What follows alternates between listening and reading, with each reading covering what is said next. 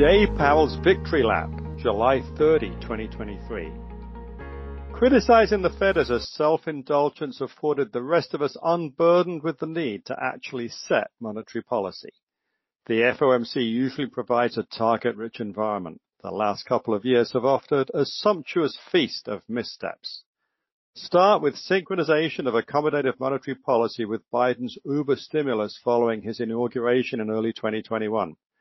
Quantitative easing, or QE, was promoted from a one-off solution to the 2008 Great Financial Crisis to just another part of the Fed's toolkit.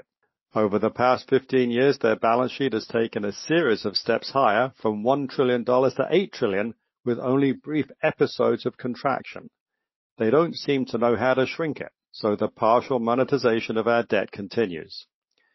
Monetary policy has adopted its own vocabulary, repurposing words such as hawk and dove. Transitory has become a pejorative word since it more accurately described the seeming permanence of high inflation. One imagines a freshman economics class at Harvard where a self-appointed member of the monetary policy cognoscenti derides a fellow student's poor grade as transitory. Your blogger has taken regular shots at the Fed with irrational exuberance. See, time for Powell to go. It's just so easy. So Fed Chair Jay Powell might have permitted himself a small victory lap in the green room yesterday out of sight of the cameras following his press conference. He just announced another hike in the Fed funds target range to 5.25% to 5.5%. As recently as May, SOFR futures have been priced for a summer's end rate of 4.7% with imminent easing. Since then, the June 24 futures yield has risen almost 2%, conceding to the Fed. Powell said it's unlikely they'll cut rates this year. Inflation has been falling, not yet to the Fed's 2% target, but heading that way. JP Morgan is forecasting CPI inflation of 2.4% by next year. The FOMC is projecting their preferred inflation measure using the Personal Consumption Expenditures Deflator, that's the PCE, to average 2.5% next year. PCE tends to be 0.2 to 0.4% below CPI because its weights adjust dynamically. CPI weights are updated biennially. So the FOMC inflation forecast is more conservative than JP Morgan's. They expect PCE inflation to reach 2.1% by 2025. For months, economists have been warning of a recession. JP Morgan projects that fourth quarter 23 and first quarter 24 GDP will each be negative 0.5%, meeting the technical definition of a recession, which is 2 consecutive quarters of GDP contraction. But the day after the Fed raised rates, second quarter GDP came in at 2.4%, ahead of expectations as consumption remained strong. Powell has maintained for months that a recession could be avoided, and he reiterated that view at his Wednesday press conference.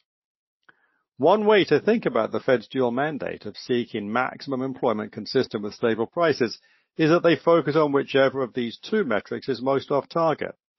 Hence, in 2020, with inflation stubbornly low, they said they'd tolerate higher inflation than in the past in order to achieve higher employment. That reinterpretation of their goals was as transitory as the higher inflation that followed.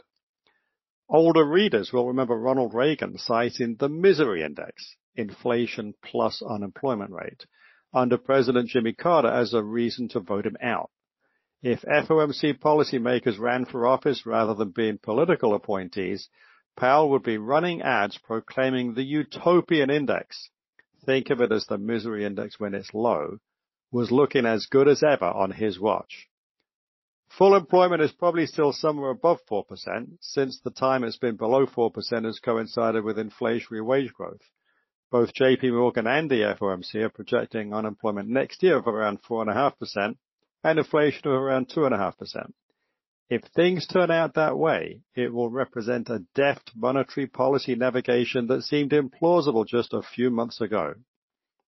Even hyperactive Jim Cramer, ever sensitive to the market zeitgeist, asserted on Thursday morning that he had always been a supporter of Fed Chair Powell. He proclaimed himself a Jay fan and even a Jay hawk.